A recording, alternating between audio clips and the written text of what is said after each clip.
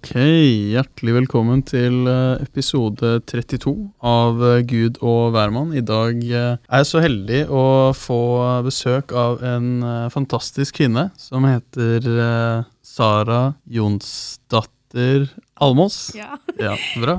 Hallo. Hei. Hei, sånn opp sånn. Tar du bare mikrofonen litt nærmere? Sånn at det er litt... sånn? Ja, nydelig. Ja. Ja, og jeg tenkte på en ting. Du heter Jonsdatter Almaas. Ja. Ikke Jonsdatter. Nei. Det er også litt interessant. Men med tanke på at du heter Jonsdatter Almaas, og det er en veldig kjent norsk person som heter Jon Almaas, Ja. er det en relasjon der? Nei. Vi har trodd det. Grunnen til liksom, vi har jo samme etternavn, Almaas. Og det er skrevet helt likt. Men nei. Og så heter du Jonsdatter også. Ja. Bygger en forventning om at du er datteren til Jon, da. Jeg tror ikke det ble veldig tenkt gjennom før jeg fikk navnet. Men det er mange som har spurt om han er faren min, ja. Ja, nei, da vet vi det. Greit å bare få det unnagjort i starten, ja, så at det ikke blir noe problems. Ok, nei, men det er kanskje det er greit å ikke være datteren til Jon Almaas. Det hadde sikkert vært mye press, da. Ja, kanskje, ja. Ja. Han er jo kjent. Ja, så er han jo en sånn type som, han er sånn Birkenmann. Sånn i dress, suksesskar som løper Birken for moro skyld, og ja, uansett. Men faren min er ganske kjent uansett. Er det? Ja, det er jo, jeg har hatt venner som er sånn, blir litt starstruck når vi snakker om faren min, og jeg var sånn, hæ? Oi, ok. Får vi et lite hint her, eller? Ja, kanskje vi skal ta et lite hint. Han er en forfatter. Heter han Almaas? Nei. Det er min mors side som heter Almaas. Ok. Heter han Jonsdatter? Han heter Jon, da. Ja, han heter Jon, Jeg er datteren til Jon, ikke sant? Ja, ok, ja. Ja. Er han fra Island, eller? Nei. Nei, for Island det er ofte sånn Jonsdatter. Ja, jeg er adoptert, så derfor måtte jeg finne ut en løsning for å... I stedet for å hete Sara Almaas, så tenkte de at de ville ha faren min sitt navn, eller... Ok. Så det er en kjent forfatter som heter Jon. Ja. Som ikke er fra Island. Nei. Kjenner du mange som er fra Island, eller? Nei, jeg bare blir så låst på det der med at for jeg gikk i klasse med noen som het Ulriksdotter. Og da lærte jeg liksom at det er vanlig på Island at mellomnavnet ditt eller etternavnet ditt er kjønnet ditt og hvem som er moren eller faren din fra Island. Ulriksdotter. Det var jo veldig vanlig i norrøn historie. Alle heter jo... Man skulle liksom ha slekta i navnet sitt, da. Og du ser det jo, det ligger jo igjen i norske navn også, som Jonsdatter, eller for eksempel Asbjørnsen. Det er jo egentlig Asbjørnsson, ikke sant? Eller Andreasson er jo Andreasen. Ja. Uansett. Og så videre. Det er ikke så interessant. Men ok, en kjent norsk forfatter som heter Jon. Først jeg tenker bare Jo Nesbø, men det er jo Jo. Ja, nei. Jeg ønsket han er rik, da. Nei da. Ok, kan du gi har du noen navn på noen bøker da, fra denne kjente faren din? Otto Monster, Marg og Bein. Det hørtes kjent ut. Nå er jeg ikke en sånn litteratur... Det er barnebøker, da. Det er det? Ok. Ja. Han har også ganske mange voksenbøker også, om historie og ting som har skjedd gjennom årene, og mye om norsk historie. De fleste vet bare om bøkene han har skrevet, ikke navnet hans. Så. Ok, hva heter han da? For jeg tror jeg blir helt blank, jeg er helt idiot. Jon Evo. Jon Evo? Ja. Det er ikke han som har startet Evo treningssenter? Nei. Okay. Han har fått mange... Det er folk som har ringt han og spurt han da. Hvor han klagde over medlemskapet sitt på Evo. Ja, han der, ja. Yes. Han har skrevet over 100 bøker. Han er en av 8 forfattere i Norge som har klart det. Steike. Ja, Otto Monster, ja. Ja, det husker jeg faktisk. Det coveret der husker jeg. Steike. Ja, kult. Det er veldig gøy, da. Og her er et bilde av deg også, ja. Jeg bare søkte på Jon Evo på... Folkens, ikke søk på meg. Nei, og ikke søk på Jon Evo heller. Nei. Da, ja. Nei, men uansett kult da. Ja. Kult, ja. Det jo mange, da jeg pleide å jobbe i en bokhandel, jeg var sånn 12, så var det noen av kollegene mine, de var jo voksne, mange av de har jo barn og sånn. De var sånn, Otto Monster, det vokste jeg opp med, og jeg var sånn, herregud, hvor lenge har faren min skrevet da? Nei, men det kult da. Du jobbet i bokhandel, sa du? Ja. Du glad i å lese? Eller skrive, for den saks skyld? Skriving, jeg ikke så god på skriving, men lesing veldig gøy. Har ikke lest så mye i det siste da. Men ja, jeg trives med å lese bøker. Ikke så mye av faren min sine bøker, men sånn generelt, ja. Er det et bevisst valg å holde deg unna faren din sine bøker? Nei, det bare ikke. For meg så han jo bare faren min. Det ikke sånn, wow, han faren min. Det ikke sånn. Men det mange som har spurt om jeg leser faren min sine bøker. Og jeg gjorde jo litt da jeg var liten, men jeg skjønte at det var mange andre bøker der ute også. Utenom. Kan gå utenfor familien, liksom. Ja. For å finne lesestoff. Ja, for du burde kanskje si det også, for du angående lesing, for du studerer psykologi. Yes. Da det jo mye å lese, nok med å lese pensum, egentlig. Ja, det jo mulig å lese alt, egentlig, føler jeg. Det jo veldig få studenter som leser side for side. Ja. Men jeg har ikke vært så flink på å lese. Nei? Nei. Ok. Men jeg kom meg gjennom likevel. Ja, for du første året nå, andre semester. Ja. Yes. Ja, det hardt, altså. Nå er jeg ferdig med 4. semester på andre året da. Og jeg må ærlig innrømme, her og nå, så kommer det en avsløring fra min side. Jeg har aldri lest alle sider av en pensumbok i psykologi. Nei. Det går nok ikke. Noen av de jo, 1000 sider? Ja. Ja. Og det jo, hvor mange bøker har vi hvert år? Sånn 6-8 stykk? Ja. Nei, det blir sånn typ 3000 sider i semesteret, i hvert fall. Det jo ikke alle som 1000 sider, men ja, det mye, altså. Mye tungt stoff. Men du glad i psykologi, da? Ja, jeg har alltid, siden jeg var liten, har jeg alltid vært glad i å liksom lære mennesker og prøve å forstå hvorfor ting skjer, hvorfor man gjør ting. Det veldig spennende. Ja, det veldig anvendbart da, psykologifaget. For det liksom, vi snakket jo litt om det her forrige uke, tror jeg. Når jeg møtte deg, da jeg møtte deg, ja. Bare for å tilfredsstille Jon Evo, sånn at han vet at jeg kan forskjellen på når og da. Ja. Nei, men forrige uke så snakket du om at du visste veldig tidlig at du ville studere psykologi, men også da at du ikke har lyst til å bli psykolog. Ja. Så hvordan har du lyst til å bruke psykologiutdanningen din da? Jeg vet ikke, det var liksom, når jeg skulle velge hva jeg skulle studere, så skjønte jeg at det var liksom ingenting jeg følte jeg trivdes med, eller som jeg syntes var interessant nok til å studere det, utenom psykologi da. Så jeg visste jo egentlig at jeg hadde lyst til å studere psykologi før jeg startet på videregående, og jeg har aldri vært noe skoleflink. Jeg har alltid strevd med å huske ting og generelt bare pugge.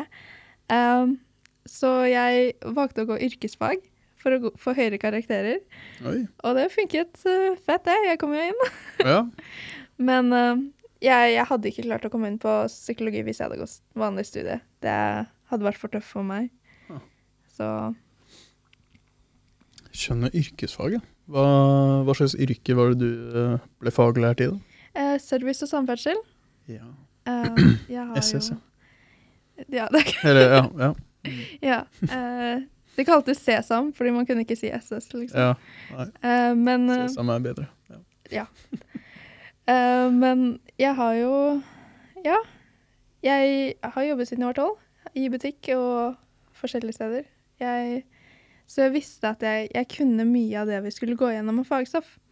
Så jeg følte jeg slapp meg unna ganske lett der med å liksom allerede ha lært fra arbeidslivet. Så det var bare å finne ord på det, og liksom det var det jeg ble liksom fortalt i timene og sånn, så det var jo egentlig bare å kunne forklare ting. Så jeg slapp jo mye stress der. Og jeg visste jo at det var yrkesfag har jo ikke blitt sett på som veldig populært, og veldig godt miljø og sånne ting. Og jeg visste at det var mange som ikke prøvde så hardt med å få høye karakterer. Så dermed så tenkte jeg at hvis jeg prøver hardt, og mange ikke prøver sitt beste, så vil det være gap mellom de som prøver og de som ikke prøver, og de vil da øke karakterene, fordi det er så stor kontrast. Og det hjalp jo mye. Ja. Så det fungerte, det. Ja, gratulerer. Nå sitter du her, da. Ja, jeg kom meg hit. Planen funket. Men 12 år, da, så begynte du å jobbe. Det er tidlig, da. Ja. Tidlig å jobbe i butikk når du er 12 år. Ja, jeg vet ikke hvor lovlig det er, men... Ja. Var det faren din som drev butikken, eller? Det var moren min. Moren din, ja. Og jeg, for moroas skyld, så hjalp jeg til ofte, og da skjønte de at hva om du faktisk starter å jobbe her, få kontrakt og få betalt. Fordi jeg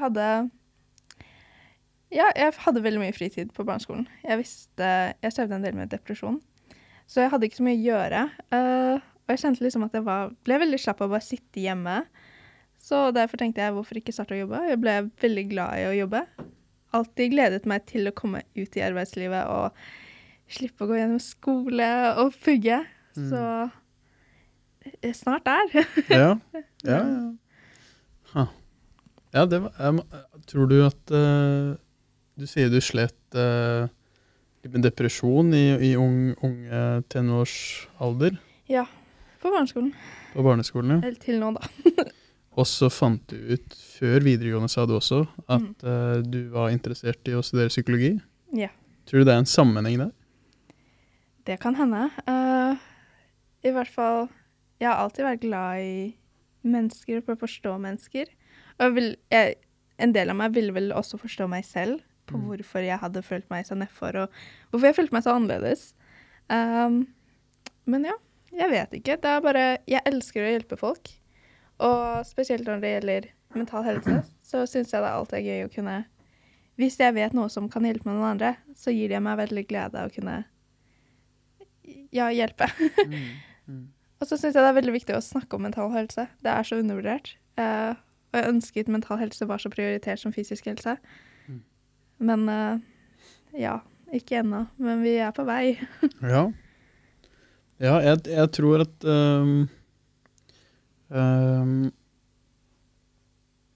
mitt inntrykk er i hvert fall, altså, jeg føler at det er en del stigma som hører med når man er psykologistudent. Ja. At det er mange som tenker sånn, hvorfor studerer du psykologi, liksom? Ja. Og så er mitt inntrykk også, bare basert på de jeg kjenner i psykologistudiet, at det er mange som og dette har vel jeg sagt også i en tidligere podcast, men det er mange som det føles ut som de studerer seg selv, da. På mange måter, og det gjør man jo, ikke sant? Til en viss grad. Vi lærer jo om hvorfor vi har blitt som vi har blitt, og hvorfor vi oppfører oss på den måten vi gjør, og hvordan vi blir påvirket av andre mennesker, og så videre. Så jeg tror nok det var en del av hvorfor jeg valgte å studere psykologi også, rett og slett. Det må vel være ærlig nok å innrømme det. Jeg har møtt studenter som har sagt at de valgte psykologi fordi de ville forstå seg selv. Ja. Ikke bare fordi de ville hjelpe andre, men de var bare rett og slett interessert i å skjønne hvorfor man har blitt den man har blitt. Ja. Det er jo veldig interessant. Og mens man får betalt av lånekassen, liksom. Ja. Det er alltid greit, da. Men for du snakket om mental helse. Og du har jo luftet litt for meg at du er interessert i å starte en podcast også.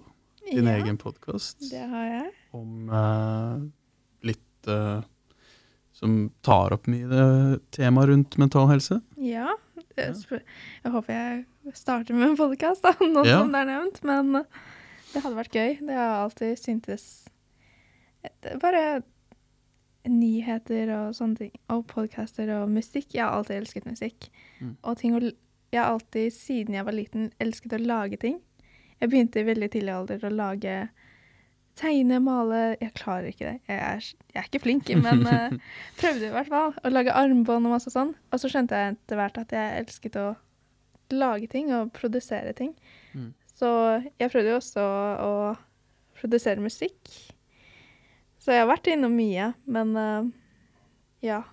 podcast virker veldig kult, og Det bare spennende å lære nye ting, generelt. Ja, det gøy. Ja. Det var derfor jeg begynte med det. Jeg er bare nysgjerrig. Jeg hører mye på podcast, og så ble jeg sånn, kan jeg gjøre det også, liksom?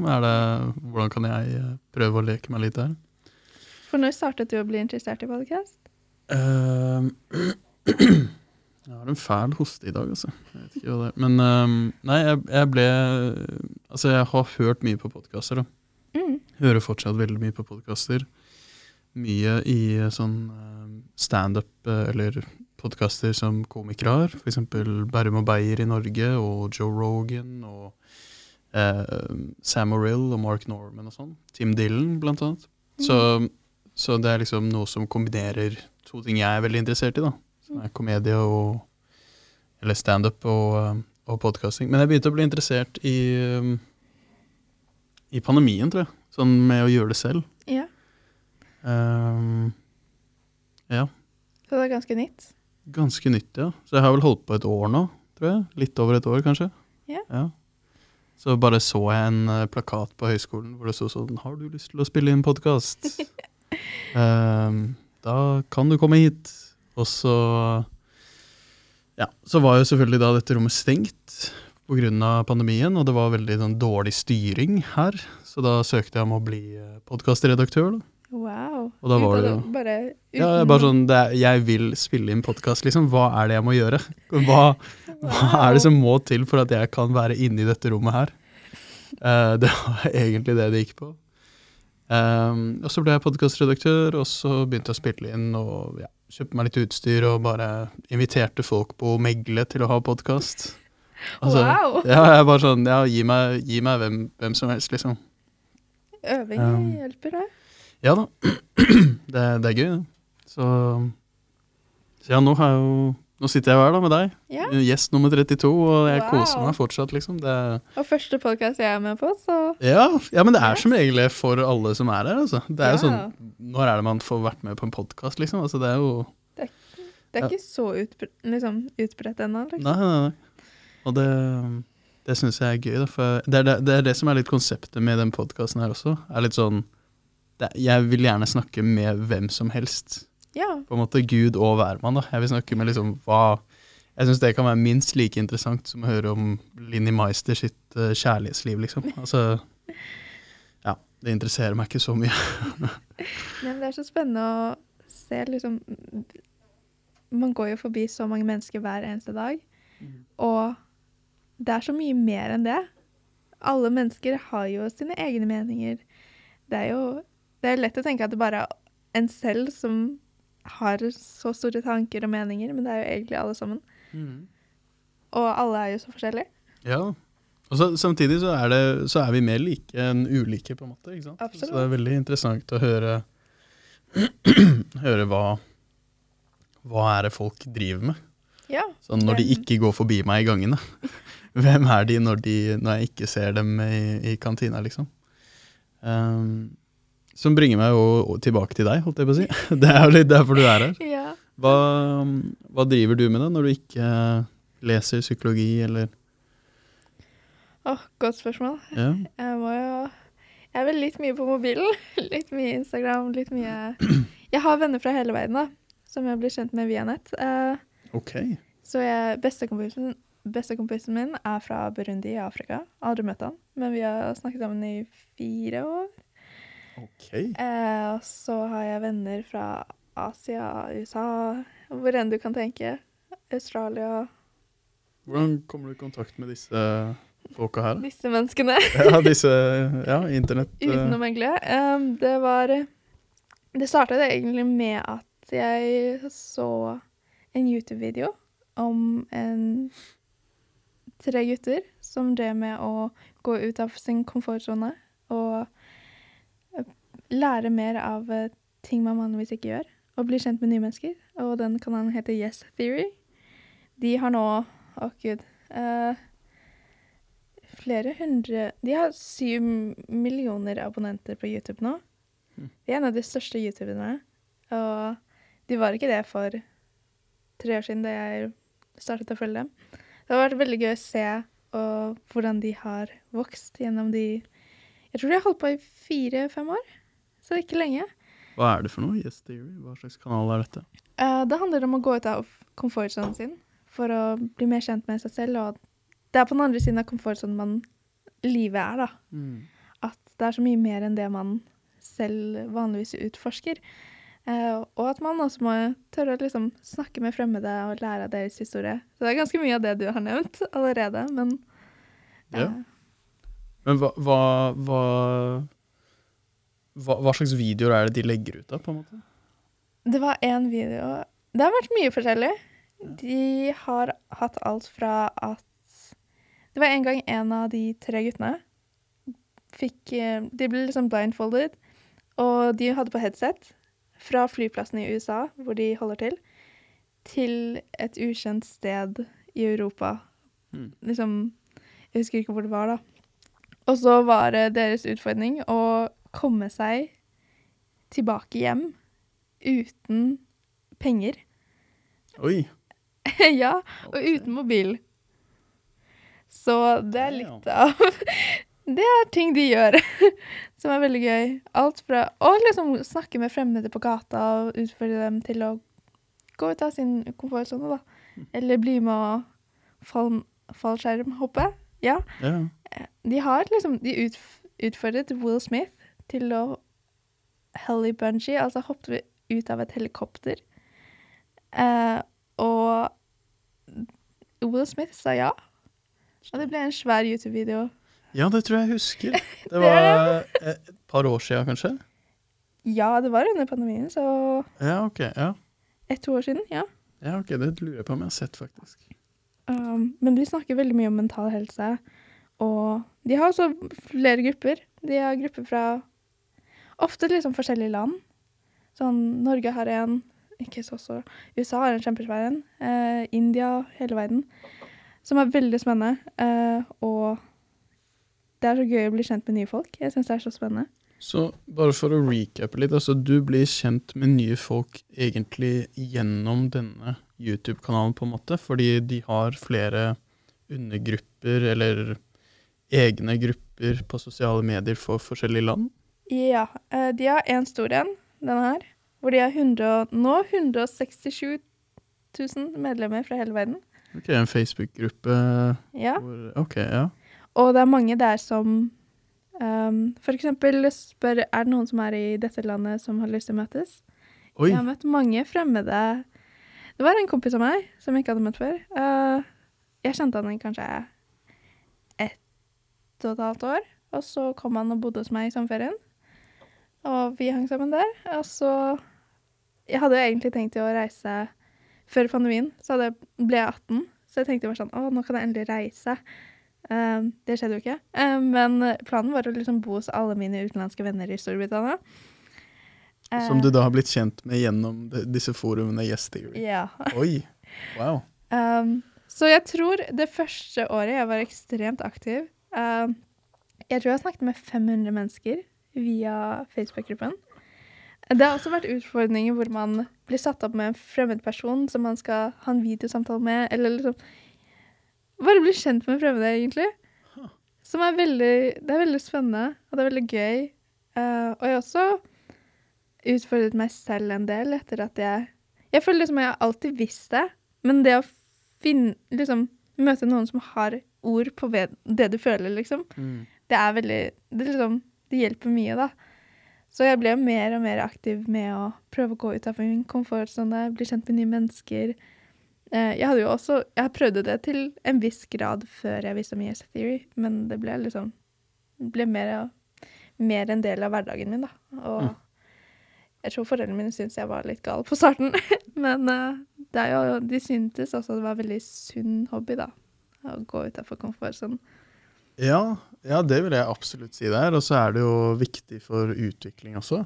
Sant? Det jo i komfortzonen at dårlige vaner fester seg, og hvor man rett og slett bare forfaller hvis man blir der for lenge.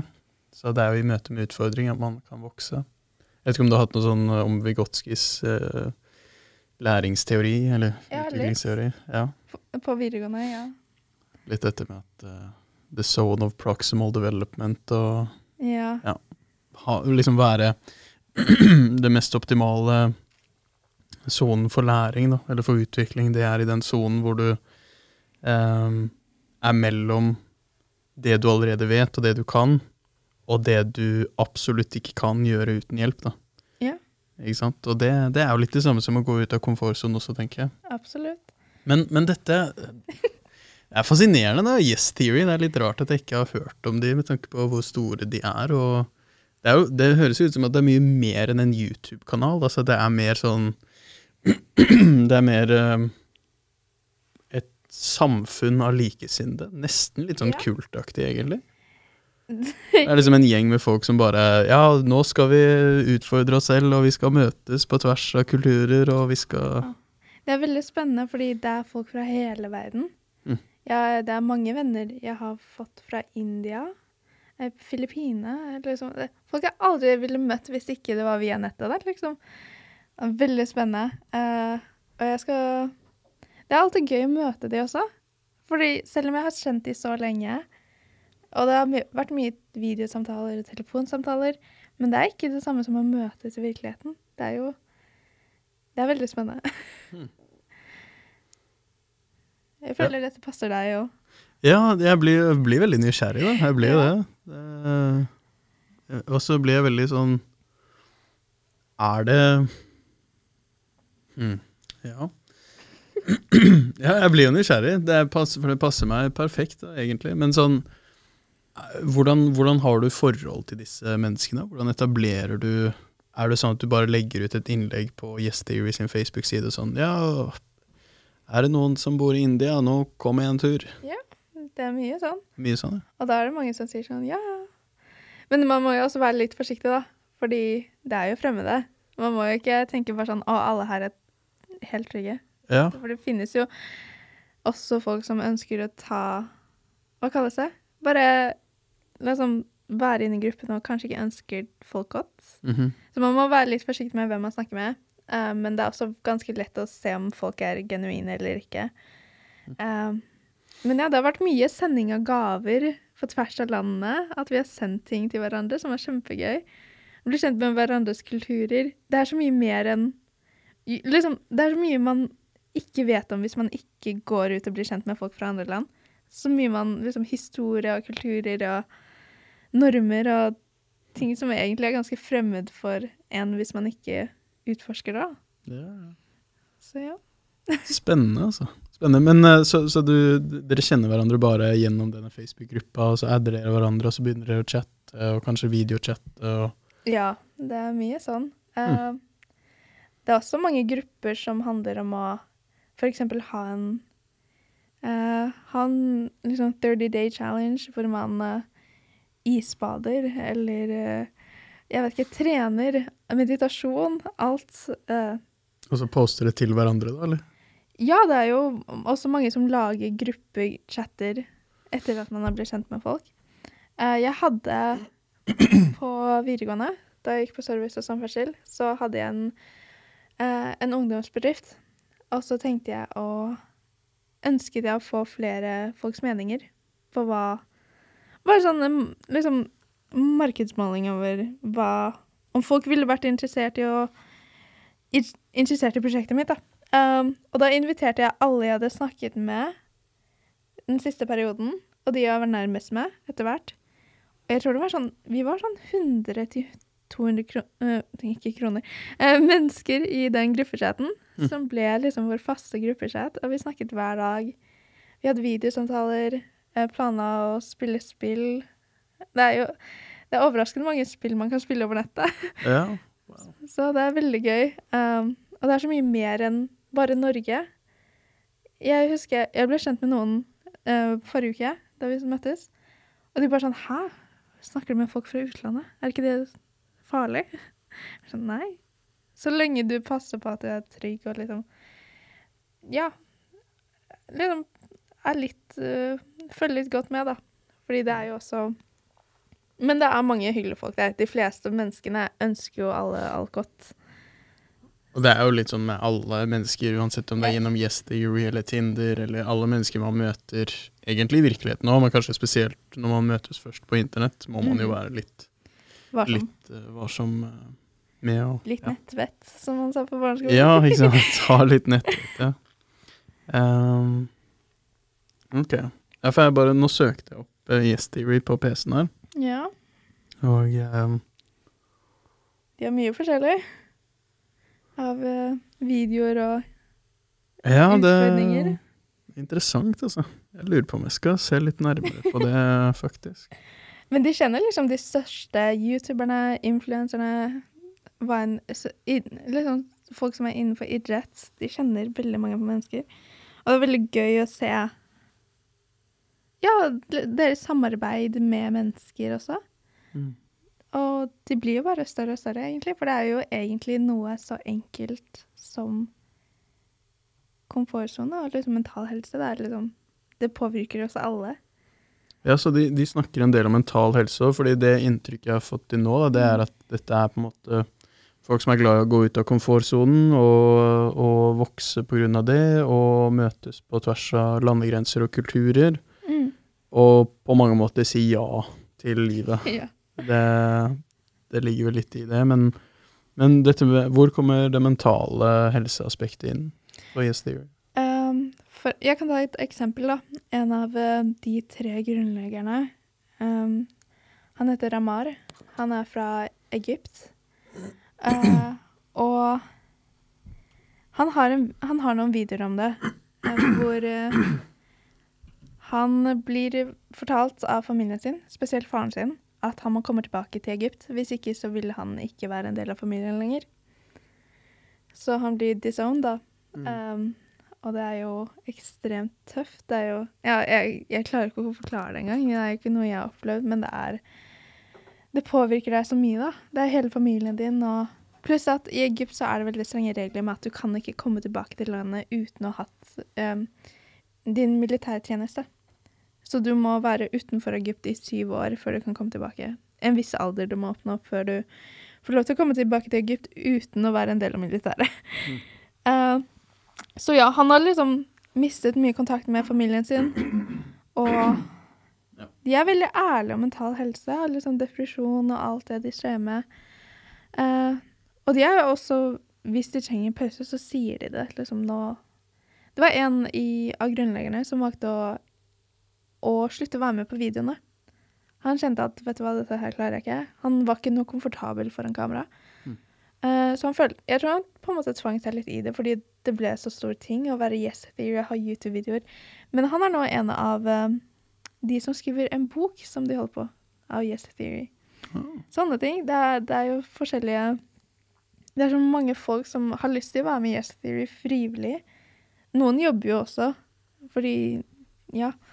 Men det var en veldig stor bedrift som eventuelt kommer til å ta veldig av. Jeg vet at de har veldig mange store prosjekter om for eksempel hostels rundt om i hele verden.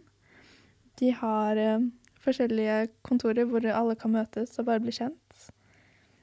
Ja, og så videre. De stopper jo aldri. De bare holder på. Men det er veldig spennende. Kult, altså. Ja, det skal jeg se nærmere på, faktisk. Det høres perfekt ut for meg og min personlighet. Og kanskje også jeg finner nye deltakere til podcasten, blant annet. Og kanskje nye venner også, hvem vet? Mest sannsynlig, ja. Det har vært kult, altså. Spennende. Det ser ut som at du har mange tanker. Ja, jeg får litt assosiasjoner til Yes Man også. Filmen med Jim Carrey. Det er jo ikke helt det samme, skjønner jeg, men det tar det ikke så langt som med filmen i Yes Man, heldigvis. Men det er jo også å være litt selektiv, da. På hva du ønsker å gjøre. Men ja, man må jo også huske på å ikke ta det for langt, for det kan være farlig. De driver jo med mye fallskjermhopping, og mye isbading, men det er jo konsekvenser av det hvis det går noe galt, da. Så man må jo passe på. Har du, med tanke på det å gå ut av komfortzonen og sånn, som åpenbart er en sentral del av Yes Theory, har du gjort noe i det siste året som du føler at du har vokst der og fått noe ut av det? Sånn, å gå ut av komfortzonen? Siste året vet jeg ikke. Men jeg har aldri... i hvert fall i fjor, tror jeg. Hele i fjor holdt jeg på med 30-day challenges. Så jeg gjorde 12 stykk da. Ok. Hvor jeg prøvde å lese mer, jeg prøvde å trene mer, hva mer? Prøvde å meditere. Funket ikke helt. Og sånne ting. Prøve nye ting som jeg syntes var interessant. Og ting som... Liksom, tiden går så fort, ikke sant? Det har gått allerede 2 år nå av pandemien. Ja, det er sykt. Så mye man kunne gjort og kan gjøre i fremtiden, ikke sant? Man må bare... Liksom, jeg tenkte på det litt i går. Bare sånn, fremtiden er egentlig nå. For vi er med på å forme fremtiden nå. Så hvorfor ikke gjøre noe nå? Liksom. Så det er jo egentlig bare å utføre seg selv. Da jeg bodde i Oslo før jeg startet på studiene her. Og da prøvde jeg å snakke mye mer med fremmede. For eksempel, jeg prøvde å snakke med folk på bussen og TV-en og sånn. Oi, og i Oslo. Det er ikke bare. Ja, jeg er også fra Oslo, så ja, da blir folk redde, tror jeg. Ja, det er mange som er sånn, hvorfor snakker du med meg? Og bare sånn, hei, hva skjer nå? Ja, det er mange som blir litt sånn, får litt panikk. Ja. Men det er jo også veldig mange hyggelige folk man kan bli kjent med. Selv om det som også er veldig beroligende å tenke på, er at du kommer ikke til å møte dem igjen. Eller du kommer liksom, det er jo bare, jeg pleide å planlegge det da, for det var bare 2 T-baner som gikk fra stasjonen jeg skulle fra, til skolen. Og så tenkte jeg, hvis den personen går av, skal på den neste T-bane, som jeg ikke skal på, så lar jeg dem bare gå. Hvis de skal på samme T-bane som meg, så har vi i hvert fall 3 minutter før jeg må av T-banen. Sånne ting beregnet jeg, og så tenkte jeg 3 minutter, det kan gå ille eller kjempebra, hvem vet. Men det var jo veldig spennende. Jeg fikk jo høre mange spennende historier. Det var en gang jeg snakket med en dame. Jeg aner ikke hvem hun var. Men hun bare sånn, ja, jeg skal til fengselet og møte en venn, og kvinnefengselet og sånne ting. Jeg var sånn, wow, jeg skal til skolen, ja, men det er veldig spennende. Det er veldig spesiell hobby da. Altså, jeg digger det, men det er jo spesielt da. Ja. Ikke mange som gjør det. Nei, men det er litt overraskende hvor få som gjør det. Det er liksom en tanke på at det er jo med på å forme hvem vi er, og hvis vi har lyst til å oppnå noe i fremtiden, så må man bare jobbe for det. Det er ikke sånn at det bare kommer heller. Og det er en muskel som må trenes. Ja. Jeg skal jo si at når jeg prøvde å snakke med fremmede, så før jeg sa hei, jeg var jo helt svett. Jeg var sånn, klarer jeg dette? Jeg fikk helt panikk, skal jeg ikke? Det var jo bare det var liksom sånn, sånn flight and, hva heter det? Fight and flight? Fight or flight, ja. Det er jo egentlig noe som ikke man skal være redd for. Men man får jo helt panikkmodus som bare sånn fight eller flight, ikke sant? Det er jo akkurat på en måte det samme da. Men det er jo egentlig veldig naturlige følelser som vi får av veldig naturlige ting. Ja da, men det er jo angående yes theory og sånn, det er jo å gå ut av komfortzonen og gjøre noe som for det første ikke er vanlig blant folk rundt deg, liksom. Så du vet at du gjør noe uortodoks, da. Og det kan fort få uvante responser, kanskje. Men også fordi at det er jo, altså jeg tenker, ja, det går ut av din egen komfortzone. Føler du at hva er det du får ut av det? Hvorfor går du ut av akkurat den komfortzonen der med å snakke med fremmede på buss eller T-bane, for eksempel? Altså, jeg elsker å bli kjent med mennesker og høre deres historie. Og folk kommer til å gå inn og ut av livet sitt, uansett hva som skjer, men det er bare veldig... Det er noe som ble nevnt på Yes Theory, jeg husker ikke når, og jeg vet ikke hvem som sa det, men at vi husker... Når man gjør noe som er helt unormalt, så er det mye lettere å huske det enn når man gjør noe som er helt vanlig. Fordi når vi går ut av komfortzonen vår og for eksempel gjør noe helt sykt som å fallskjermhoppe eller snakke med fremmede eller gud vet hva, så vil man huske det. Men hvis man fortsetter dagene, liksom, jeg kjenner jo veldig det i å sitte hjemme og føle meg deprimert og bare ikke klare å komme opp av sengen, liksom. Og man husker jo ikke de dagene. Så jeg tenker, vi har jo bare ett liv, og jeg kjenner også at det er veldig lett å tenke at ting er for skummelt, og ting er for mye, at man overtenker veldig lett da.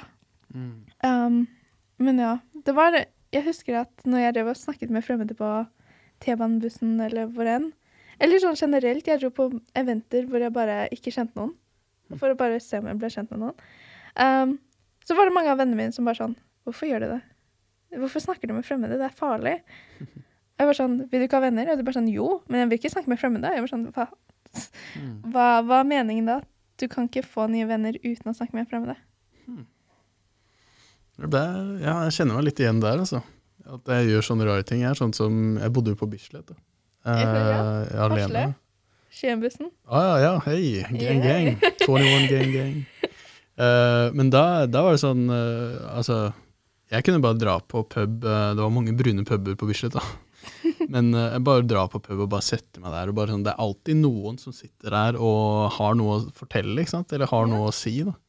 Da sitter man jo litt lenger da, som regel, enn på en buss. 3 minutter. Men, og det var alltid, altså, det var sånne ting jeg kunne gjøre bare fordi jeg synes det er artig da. Det er artig å liksom høre sånn, det å trykke litt på livets knapper og bare se hva som skjer på en måte. Ja, det er jo, alle mennesker har jo gjort noe du ikke har gjort. Jeg liker tanken på at alle mennesker, uansett hvem du møter, har noe som du ikke vet, som du kunne lært av. Liksom, det var en gang jeg ble kjent med en som elsket steiner, og drev med å studerte steiner. Jeg var sånn, wow, det hadde jeg aldri lært noe om hvis ikke jeg hadde møtt noen som hadde vært interessert eller noe sånt. Og det er så spennende.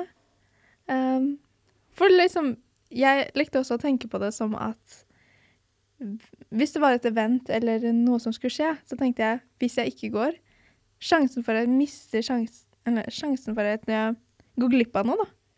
Går glipp av kanskje fremtidig bestevenn, hvem vet, noe som kan forandre hele livet mitt. Eller hvis jeg hadde drevet med en bedrift, kanskje det var noen som ville investert, hvem vet. Man vet aldri hvem man kan potensielt møte da. Nei. Så jeg følte meg alltid litt skyldig hvis jeg ikke dro på et event som jeg visste om. Så det også var en motivasjon til å dra. Ja, kul innstilling da. Bra attitude å ha. Ja. Det synes jeg. Hva...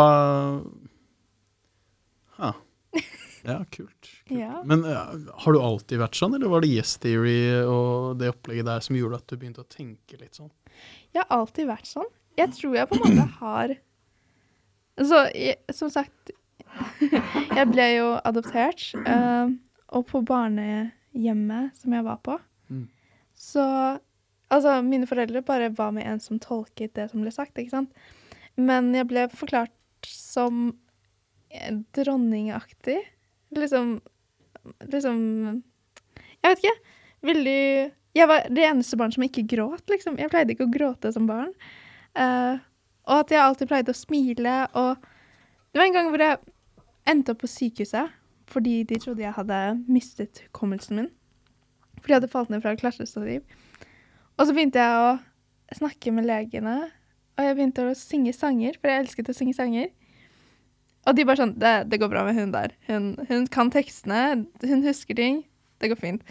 Sånne ting. Det er veldig sprøtt, fordi det er ting jeg ikke har anelse at jeg har gjort, men som bare har vært med meg, uten at jeg har visst om det. Og jeg tror jo også det er en del til hvorfor jeg har følt meg annerledes, for jeg har aldri vært redd for å være meg selv da. Så selv om jeg kan jo være så ærlig å si at jeg ikke har så veldig mange venner. Jeg har mange utenlandske venner da. Men ikke veldig mange gjennom yes theory virker det som. Ja, men i Norge så har jeg nesten ingen venner. Men det er ganske... Ja, jeg tror det er for liksom... Jeg vet ikke, jeg mistet på en måte tanken jeg hadde nå. Men jeg har aldri vært redd for å være meg selv, og jeg har alltid blitt sett på som annerledes. Det var veldig lett mobbeoffer på barneskolen. Jeg tror også det var derfor jeg ble mobbet mye. Men jeg vet ikke. Jeg er glad jeg kom meg gjennom det. Og jeg angrer ikke, selv om mobbing er kjempefeilt. Ingen burde oppleve det. Så jeg er på en måte glad jeg opplevde det. For jeg hadde ikke vært den jeg er i dag hvis ikke jeg hadde blitt mobbet. Eller alle de fæle tingene er jo med på å forme oss mer enn noe annet. Ja.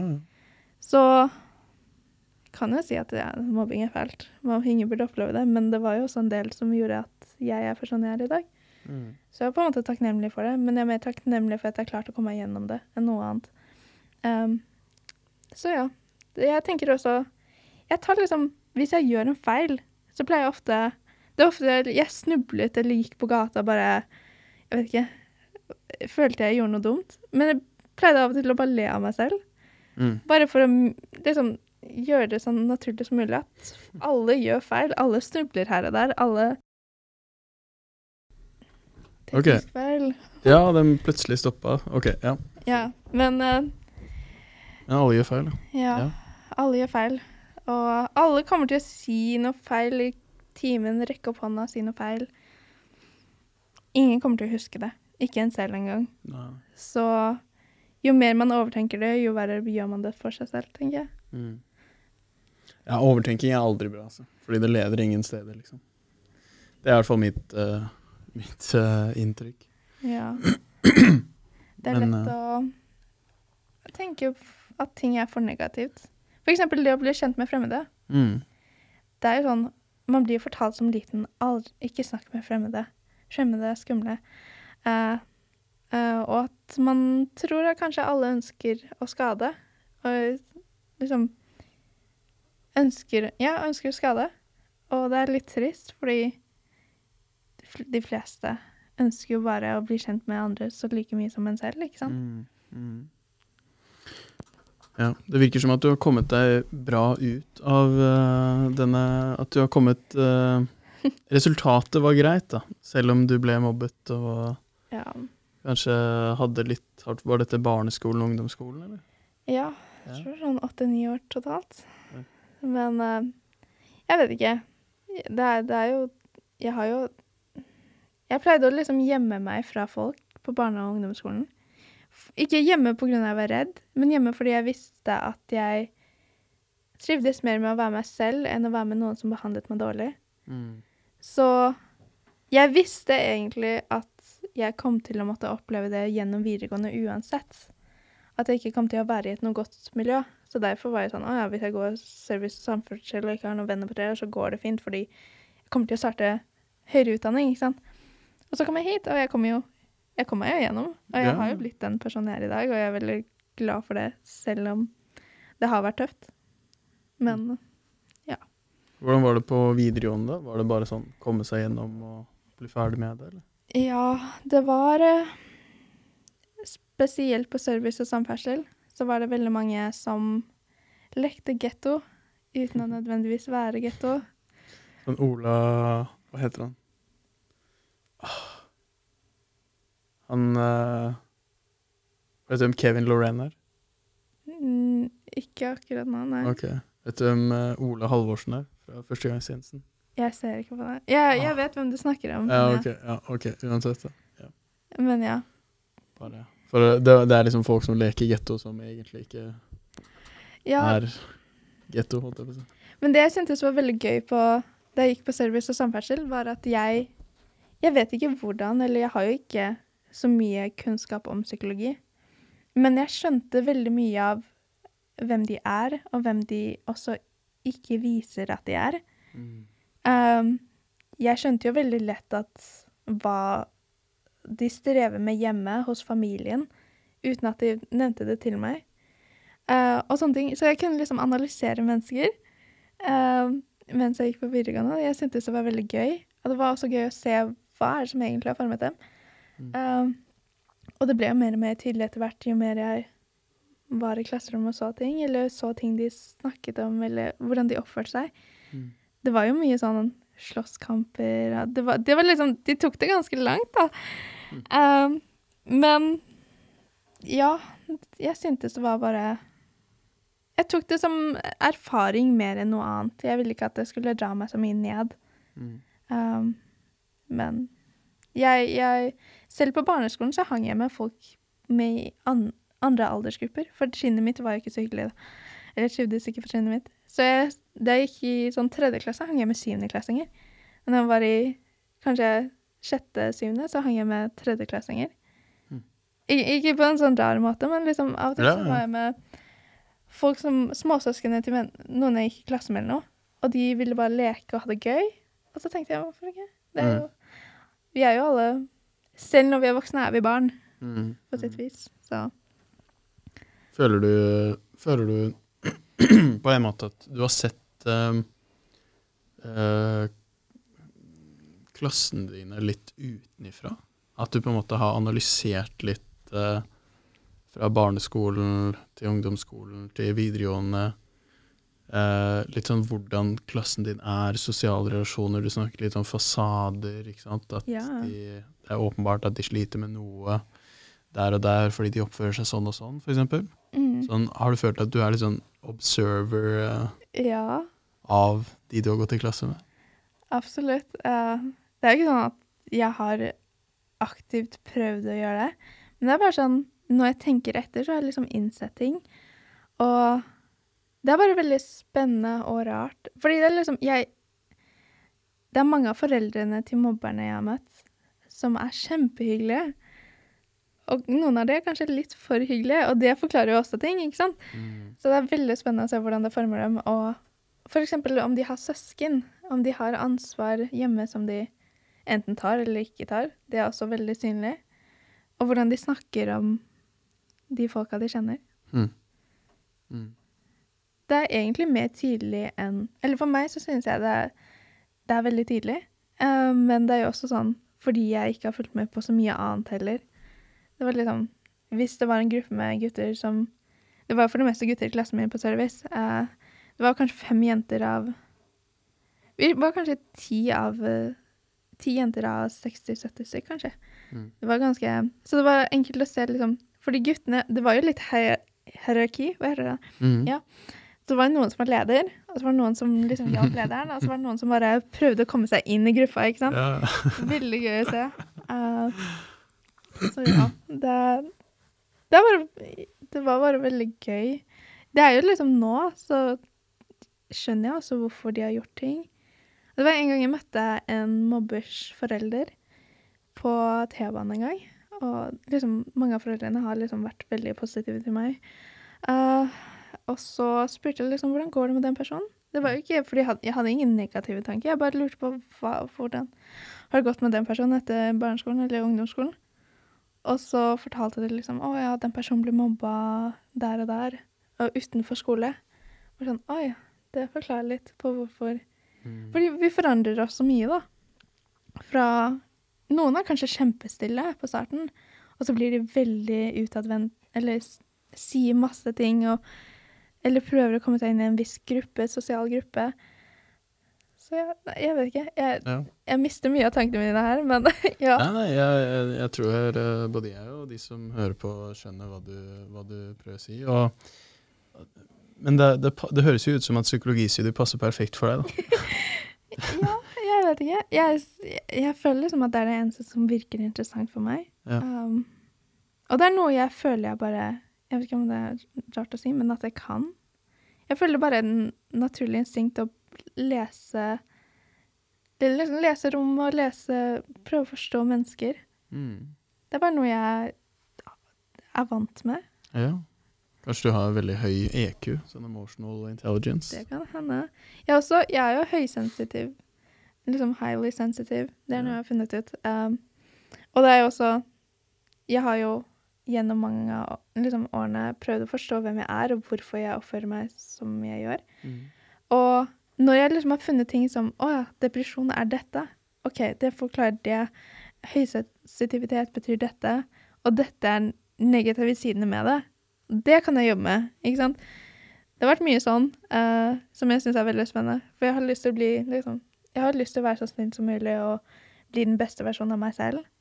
Og jeg kan nok gjøre det hvis jeg ikke prøver. Og jeg synes det bare veldig gøy å lære av meg selv og lære av, jeg vet ikke, livet. Ja, det bra. Bra innstilling. Og det jo ut av komfortzonen man får å dra tilbake til yes theory. Ja. Ut av komfortzonen man lærer om hvem man og hva man i stand til å få til. Vi i stand til å gjøre så mye mer enn det vi tror. Jeg liker å tenke på at vi kunne vært hvem som helst. Hvis vi valgte å gå en annen vei, så kunne vi vært den utadvendte som gjør ditten datten, eller den populære som driver med sport, hvis vi fokuserte på sport, ikke sant? Sånne ting. At vi kunne egentlig vært hvem som helst, hvis vi valgte å gå den veien. Og det synes jeg er veldig interessant. Ja. Vi jo formet av arv og miljø, men alt imellom, holdt jeg på å si, bare uendelig potensiale som vi kan... Ja, og oss selv, hva vi velger å... Ja. Vi velger jo til... Ja, vi kan jo på en måte velge hva slags miljø vi vil være i også, og det påvirker jo veldig mye. Det sant. Har du noen som inspirerer deg? Jeg vet ikke. Jeg har alltid syntes at idoler Jeg har aldri vært noen fan av å ha idoler. Nei. Og generelt som kjendiser, jeg synes det veldig overvurdert, fordi de bare vanlige mennesker som oss. Ja. Bare at de har gått en annen vei, og de har fått oppmerksomheten grunnet dette og dette. Så egentlig ikke. Nei. Kanskje gutta fra Yes Theory? Jeg synes det veldig fascinerende, og jeg synes det de har... det veldig inspirerende, rett og slett. Men jeg vet ikke om jeg vil tenke på dem som idoler. For jeg tenker alle mennesker, uansett. Og alle gjør feil, så det veldig lett å tenke at kjendiser skal være perfekte. Og når de gjør feil, så det, hvorfor gjør de det? Når vi gjør feil, vi også. Jeg har et spørsmål som jeg har lyst til å begynne å avslutte med. Ja. Fra og med denne podcasten her, og gjøre til en sånn fast siste spørsmål. Ja. Du har levd i hvor mange år? Jeg 19, så snart 20, ja. Du har snart levd i 20 år? Ja. Ok, vi tar den en gang til. Nå går den igjen, ja. Herregud, det noe gærent med den PC-en her, altså. Men, ja, siste spørsmål, som jeg har lyst til å gjøre til en fast greie. Har du noe tips eller råd om å være menneske til andre der ute? Det så vanskelig å bare si noe, tenker jeg. Men nå fikk jeg jo litt tid med de tekniske problemene. Det noe jeg lærte om da jeg strevde. Liksom, det var en periode i livet mitt hvor jeg strevde med selvmordstanker. Det også derfor jeg har den tatoveringen. Det på en måte tiden hvor jeg sluttet. Jeg fikk en mail som inneholdt en setning om at på en måte at man går glipp av ting hvis man ikke prøver da. Men også at det de fleste som holder på å dø angrer at de ikke gjorde ting, ikke sant? Så jeg tenkte, nå når jeg i livet, så må jeg kommer jo til å, jeg vil ikke angre på noe jeg har gjort. Og det også veldig lett å bli sint på seg selv for at man har gjort feil. Men jo mer man holder på det, jo mer vil man angre, ikke sant? Så målet mitt bare å prøve å ikke angre ting da, og prøve å lære av mine feil, og bare fortsette å forhindre de sjansene for at det blir mer jeg kan angre på da, egentlig. Men det veldig spennende å høre om hva liksom andre mennesker angrer på at de ikke har gjort, eller de fornøyd med livet sitt? Eller føler de har gjort nok i livet sitt, det også. Jeg tror man må gjøre sitt beste når man har man lever jo bare en gang. Så vi har bare en sjanse, som bokstavelig talt. Så tenker man burde prøve å gjøre det beste ut av det. Bra tips. Så hvis vi skal gjøre det opp til en setning, så vil det kanskje bli at du kommer til å angre mer på ting du ikke gjorde enn ting du gjorde. Så ta litt sjanser og gjør. Langt sett. Det var det. Men ja, det egentlig det. Ok, så ta litt sjanser. Ja, men takk for at du ville være med på podcasten. Jo, takk for at jeg kunne komme. Ja, det var hyggelig å ha deg. Gøy. Så blir det kanskje mer om ikke så alt for lenge. Du i hvert fall velkommen til å være gjest igjen. Wow, så gøy. Det kult. Så, og kanskje, hvem vet, kanskje jeg blir gjest på din podcast. Ja, kanskje hvis det blir noe greier der. Så, men tusen takk, Sara, så får du ha en strålende påske. Jo, tusen takk, du også. Hei da.